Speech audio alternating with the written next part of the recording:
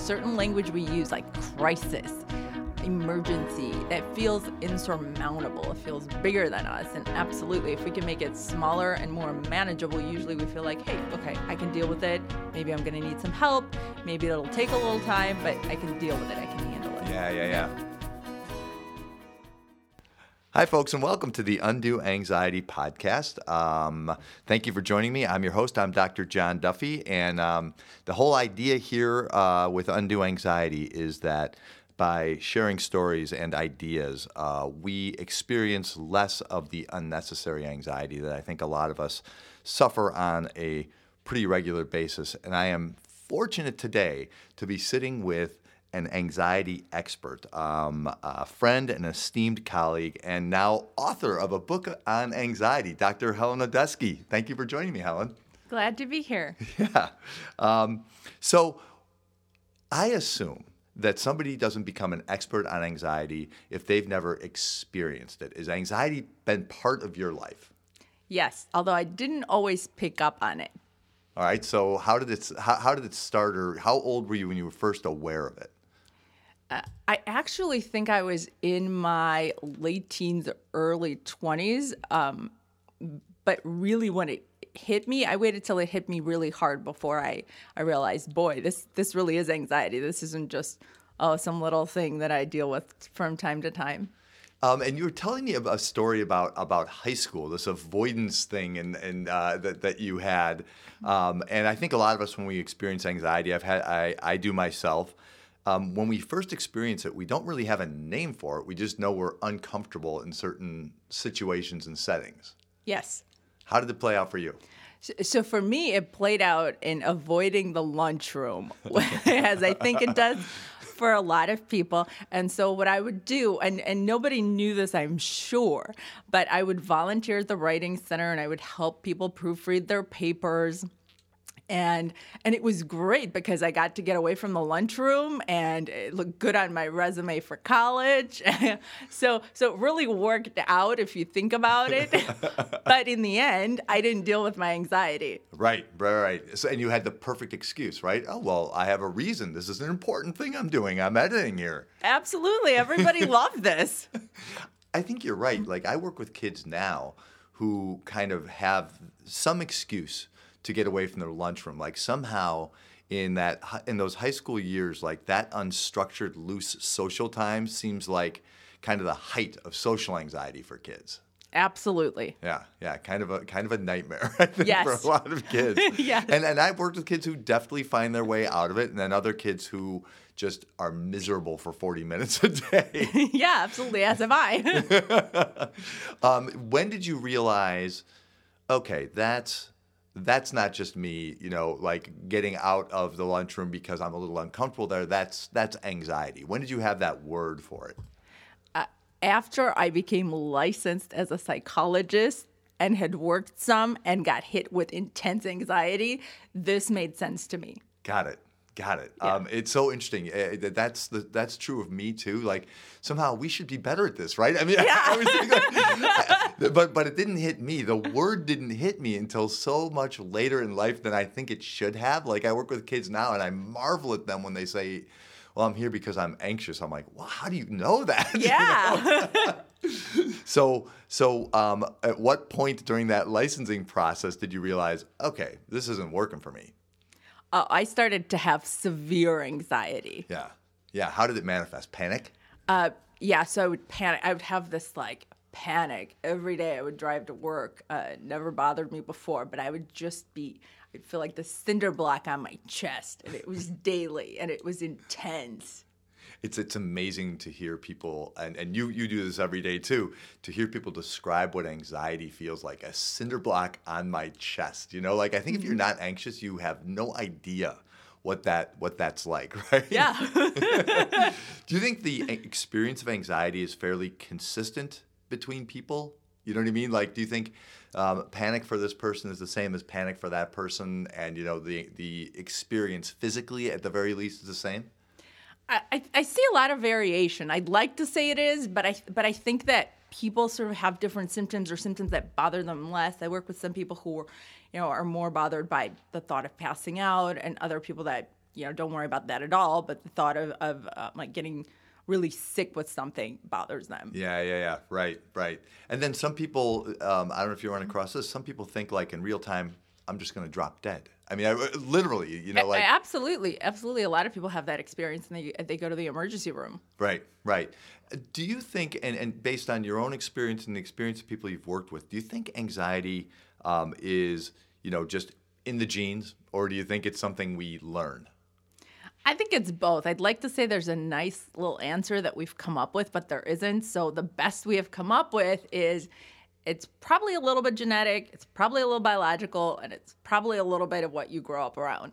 Yeah, I think that's probably right. It'd be great if there were nice, clean answers. Yeah. And I think it's part of the reason it's anxiety is because nothing about it is real clean. Right? Yeah. So you go into this field, and I can imagine being an anxious person myself.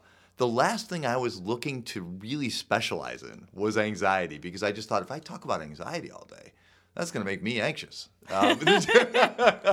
So how did you decide, I think this is what I'm going to really not just learn about and get better at, but in my own life, but I'm going to focus on this professionally. So I've somehow been drawn to it without really putting two and two together before I actually sort of hit my peak of anxiety, and then I think having the experience just sort of spurred me on. Yeah. How did your anxiety dissipate, if it did? With a lot of work. Yeah. And is that does your work, the work that you did to get through anxiety, and I assume that there could have been therapy, there could have been medication involved. Mm-hmm. There's also there's a whole host of ways to manage anxiety. Did you try everything? I didn't try medication, because I was leery of it. But I tried therapy, I tried yoga, I tried all kinds. I read so many books. I mean, I read almost everything out there. I took courses. It really was like a mission I was on. Yeah. You were driven. You were driven to eradicate it, or at least control it and manage it and understand it. Yes. Yeah, and you were successful. Yes. You kind of have that in your personality, that you're driven like that, right? I mean, you don't seem like you settle for like, no, I just don't get this. Like you're going to figure it out. Yeah, I tried to. Yeah. It begs the question, I think, what do you do with somebody who's not driven like that, who's anxious? You know what I mean? Because I think it takes certain tenacity in order to manage it and eradicate it. You know what I mean? Like, how do you handle a client who it kind of just says, figure this out for me, because I can't? Well, I think we have to discover sort of what brings them in the first place, because everybody hits a point where they say, if things go like this, I am in for a world of trouble. And so once you get to the why, like, why do you want to work on this? Yeah. What's really bothering you about your life? I think you start movement. Yeah. It doesn't have to look the same for everybody. Right. I put this podcast together a few months ago and decided to call it Undue Anxiety, because I play with this theory that we all suffer some degree of it. Even people who seem like they're wholly under control, who have no label for it, who are depressed or addicted to something or asymptomatic. I think we all almost culturally experience some degree of anxiety. Am I right, or am I completely off on this? I think we do. I think there's a lot in our world. I think it's moving so quickly. I think there's so many changes that there is this cultural element. We're also lucky enough to live in a society where our basic needs are met. So there is that room to explore, like, okay, what's going on with me emotionally? Yeah. Right. And do you feel like things are fast-paced enough and aggressive enough, and there's enough media in front of us and screens in front of us that a lot of us ignore it? Do you feel like there's a lot of people suffering unnecessarily? Absolutely. Yeah.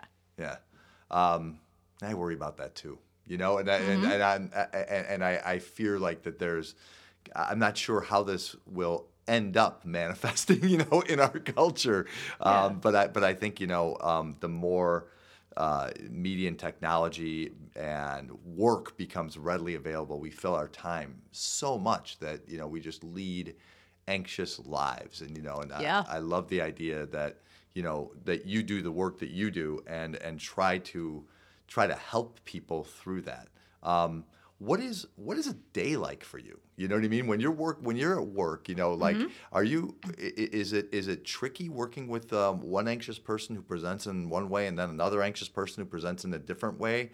Or is your approach pretty linear and strategic, all the way across the board?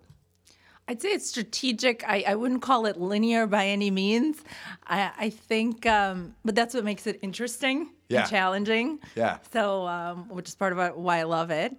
But I think a lot of it has to do with managing uncertainty, managing all these complexities that we deal with in our life. Yeah. Yeah.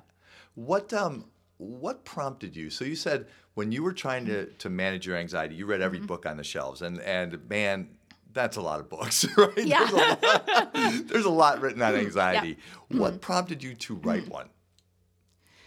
So as I was reading, there is a lot of contradictory information, and there's a lot of information that I consider outdated out there. And so when I had clients ask me, okay, what book should I read? It was really hard for me to pinpoint a book. I would say, well, read a few pages here, read a few pages there.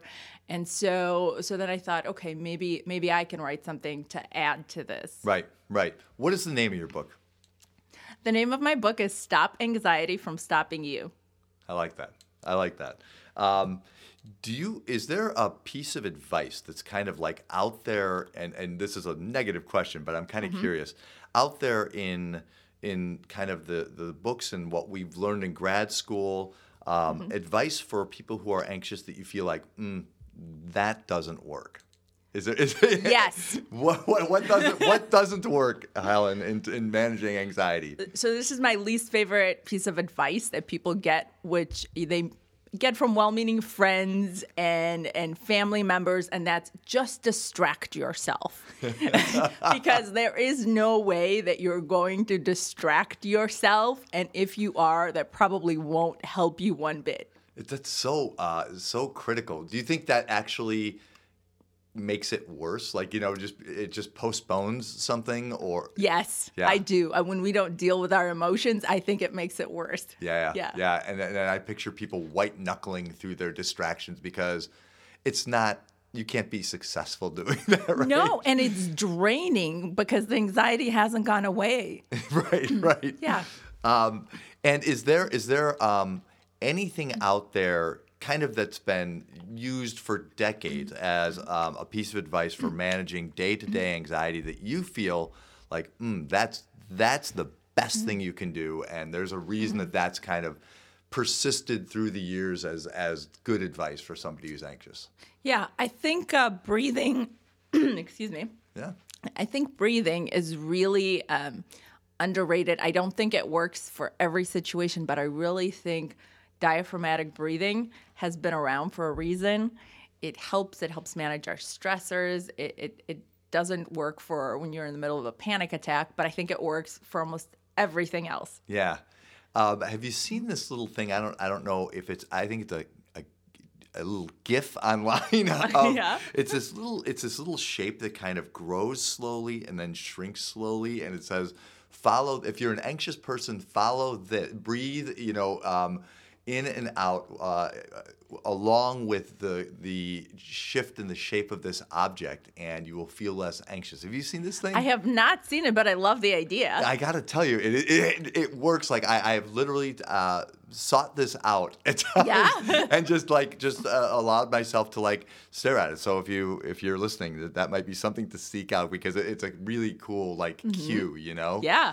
Do you think there's a mantra that works for anxious people? Is there something you can tell yourself? I remember going to a seminar once, and this woman insisted that if you can tell yourself all is well, and I laugh at it only because I remember in real time, it reminded me of that Seinfeld episode where the guy yells, "Serenity now!" Like, like forcing the issue, like, I'm not anxious. Do you think anything like that, like something that you just remind yourself in your head, do you think there's anything that works in terms of a mantra?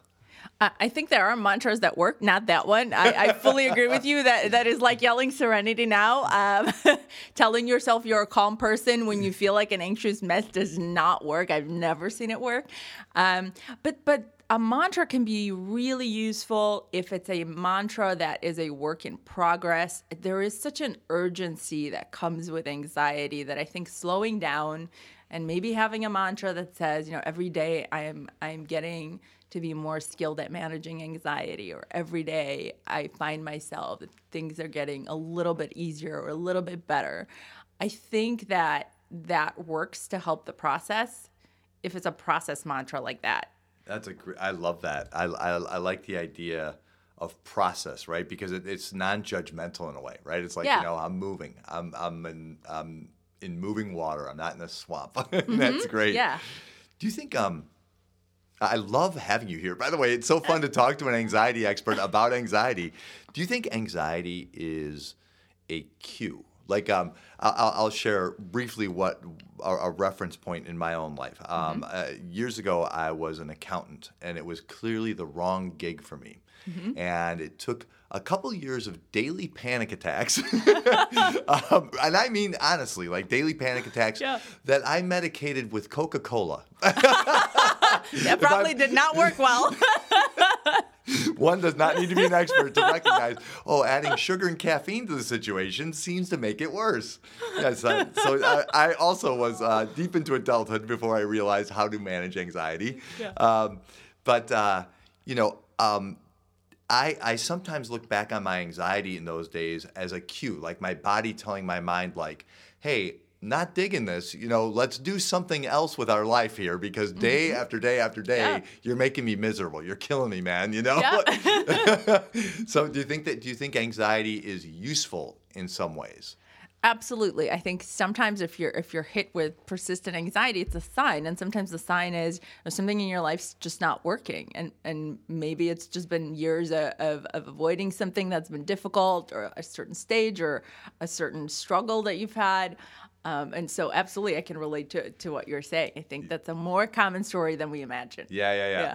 And then is it as simple as, and it's a loaded question because for me it wasn't, but is it as simple as change the thing, like change your career and then you're not anxious? I wish that I could say yes, but I think you've got to do some internal work before that really yields any results. Yeah. So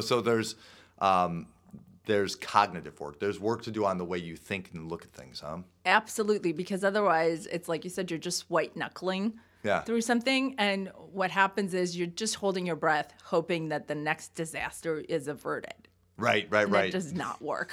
Right. If it's always avoidance and averting disaster, that's a really good point, Helen. Right. I mean, then you're not really managing anxiety. You're just white knuckling. You're just making it day to day till the next crisis. Yep. I think about the language that people I work with who are anxious use, and oftentimes there was a mom who called me. I've cited this before on this podcast, and she said, "Dr. Duffy, we need to come see you right away. We're in crisis here." And I remember thinking, like, I wonder, she had found pot in the car, so and it got me thinking, like, I don't know if crisis is the right word for this. Like, that's a situation. It needs to be dealt with. But I think we sometimes use this, like, urgent language in our minds. Like, this is a catastrophe. This is a nightmare. This is a crisis, instead of, like, this is a thing to deal with. Do you think there's something to that? Like, if we tempered somehow the words that we use, that we could assuage our anxiety at least a little? Absolutely. I think certain language we use, like crisis, emergency, that feels insurmountable. It feels bigger than us. And absolutely, if we can make it smaller and more manageable, usually we feel like, hey, okay, I can deal with it. Maybe I'm going to need some help. Maybe it'll take a little time, but I can deal with it. I can handle it. Yeah. this is like maybe a little bit of a personal question, but something you and I are also have in common, besides being psychologists and having this interest in anxiety, is we've both been drawn toward comedy and improvisation at times. And I remember when I first did improv, and this is, half a lifetime ago for me, part of it was, and I didn't know this at the time when I signed up for this class, but part of it was that I was able to short circuit the anxiety just because I didn't have time. I didn't have that moment to think about what I was going to say next. I had to just go. And I find myself using that with clients sometimes, like, just don't overthink it, just act. Has improv informed your work at all?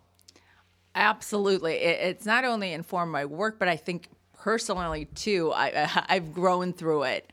I think, just to give you a picture, when I first started doing improv, I think in the first class, they say, why don't you talk about yourself for a minute to this stranger that you just met? Literally a minute. Literally a minute. Yeah. So you get 60 seconds, which, anybody would think, okay, this is really manageable.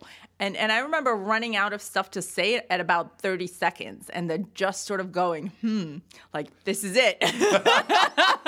And the person next to me said, you look like a more interesting person than that. Like, do you have anything else? I'm sure you do. What a great cue, right? Yeah. So how did you handle the rest of your minute?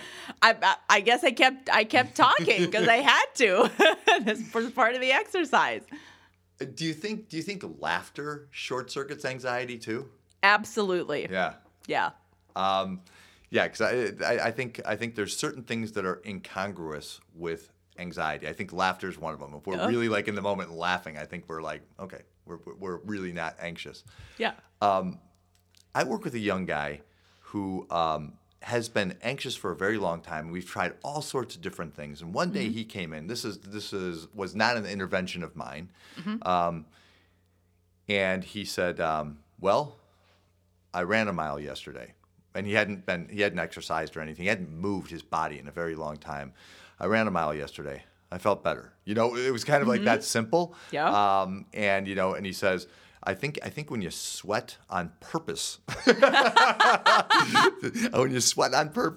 you're gonna be less anxious, because I don't think I could have been anxious running.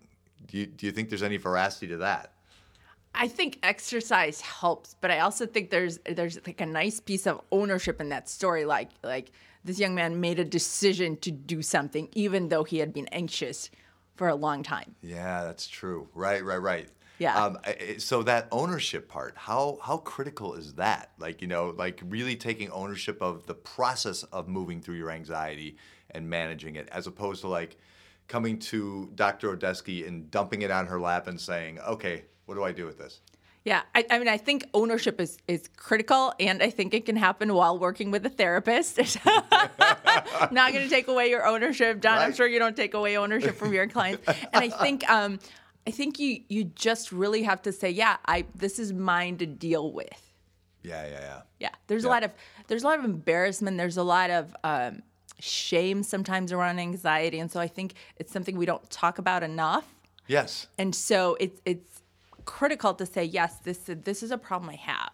Why do you think there's shame around it? Like I find that people who are depressed, for example, feel less shame, I think, than people who are anxious. And I think a lot of people look at it, and I'll admit that I did, as this profound weakness. What do you think that's about? I think it's about how invisible sometimes it is to the outside world. And so I think a lot of times people feel shame because on the outside, things look so good. Yeah, you look perfectly fine. Yeah. Right? And so it's almost like people feel, well, I must not be appreciating my life. That's like, what's wrong with me? Right. That I'm massively anxious.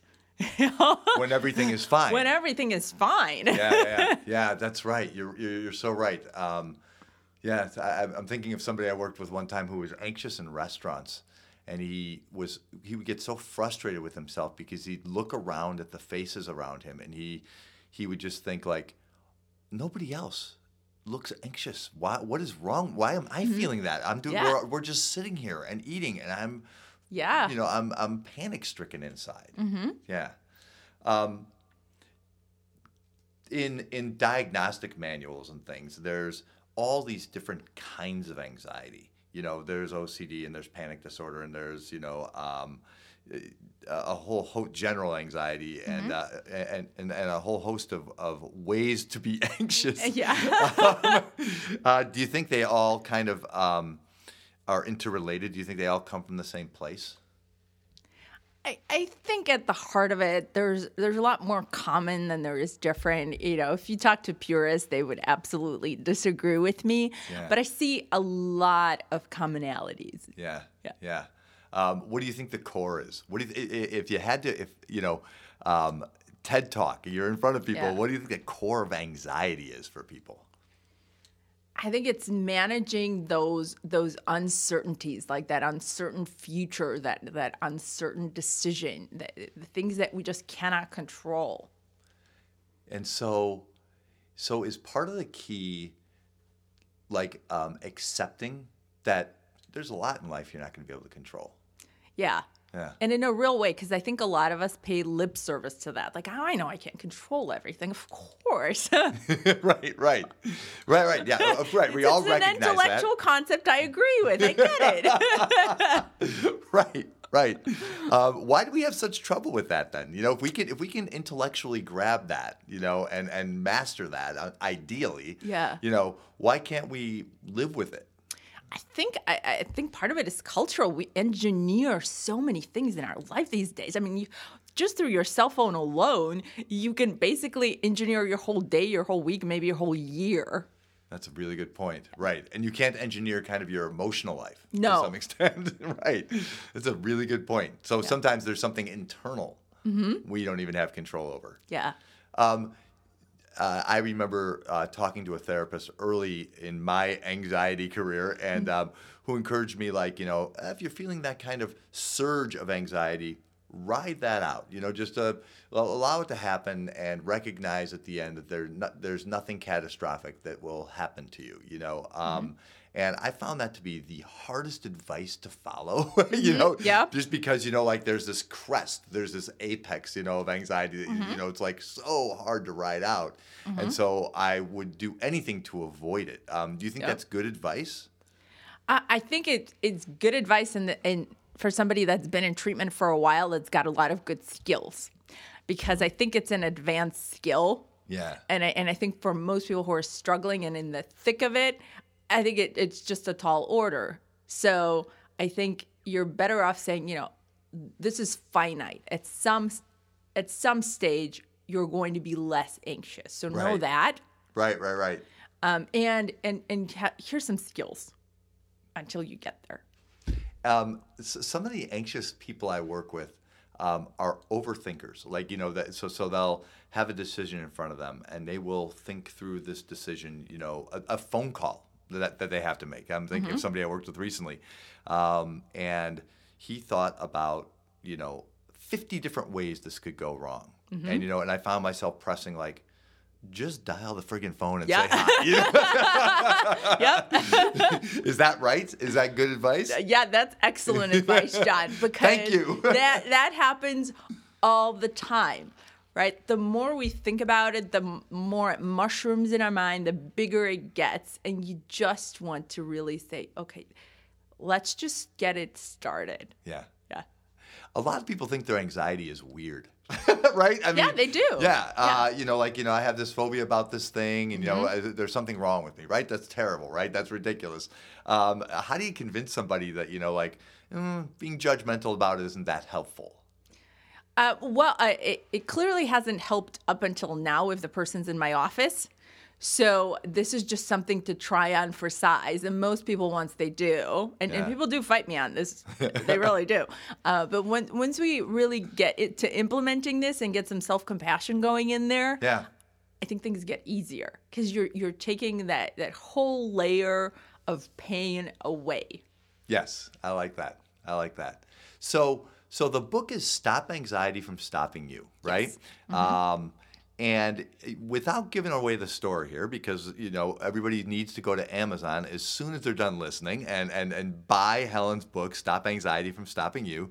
But is there a tidbit? Is there something out of the book that you can offer here? Like that gives somebody an idea of like what am I looking at here? What makes this program different than anything else I've tried? Yeah, I think the heart of the book is that it gives you a framework. So it's an acronym, and the acronym is UNLOCK. And it guides you through 6 steps for really managing the anxiety and panic.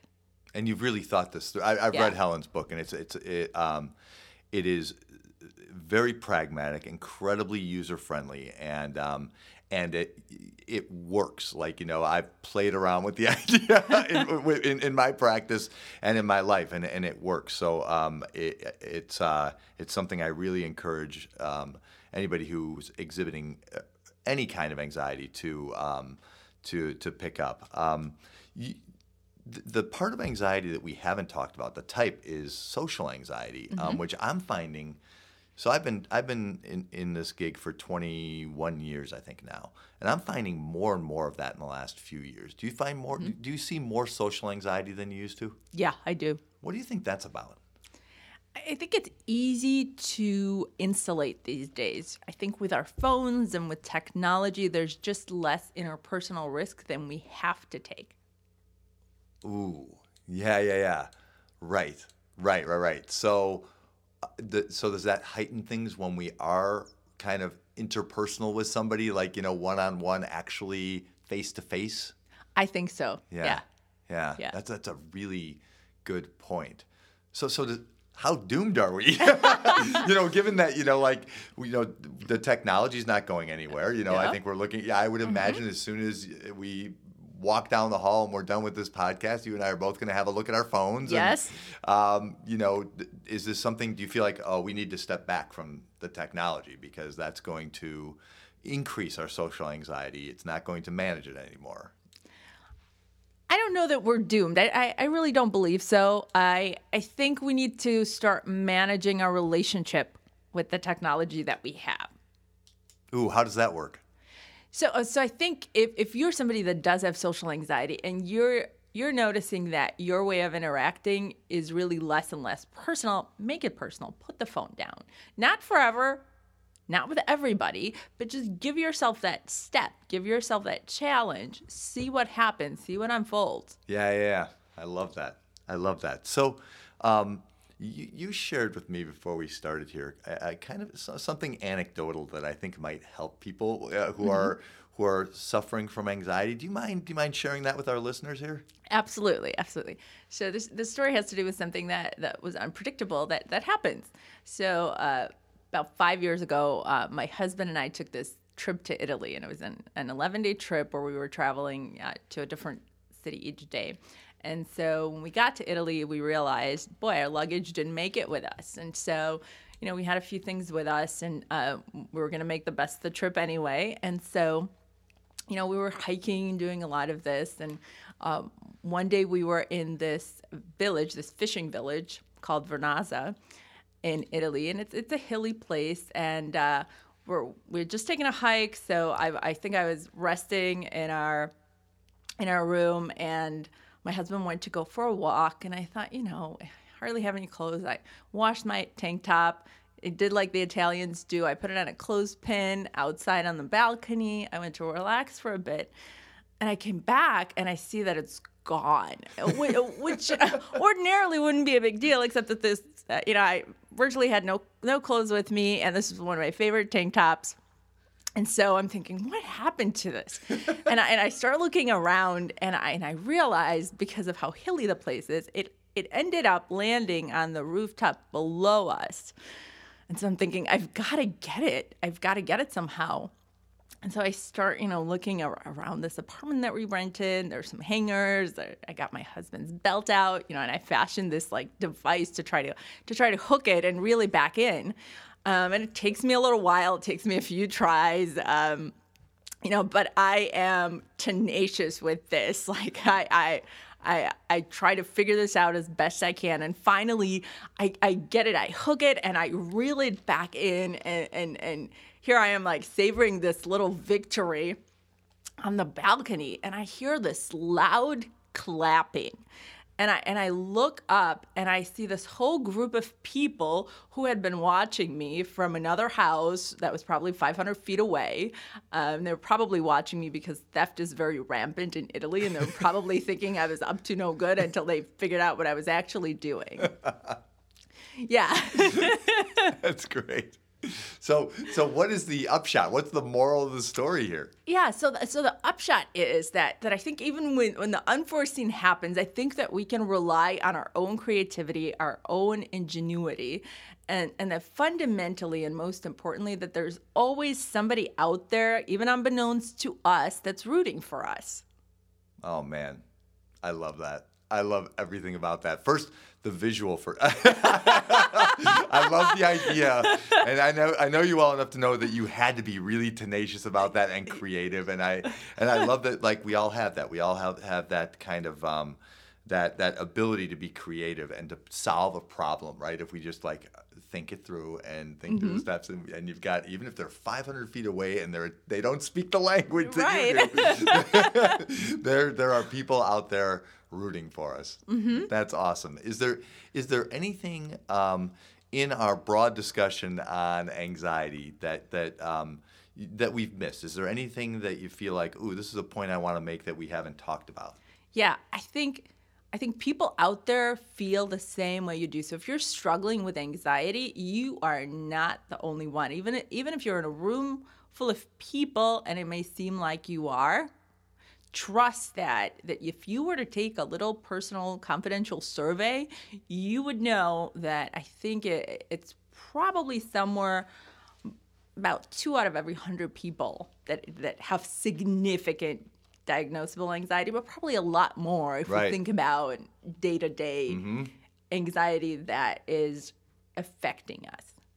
Wow. Yeah, right. Okay, so you're not alone, right? Yep. So for those 2 or 20 or 30 out of 100, if they want to get in contact with you and seek treatment with you or consult with you, how do they find you? The easiest way to find me is through my website, and it's www.yourchicagotherapist.com. Okay, and your book? And my book is Stop Anxiety from Stopping You. On Amazon, right? On Amazon and everywhere that you find books these days.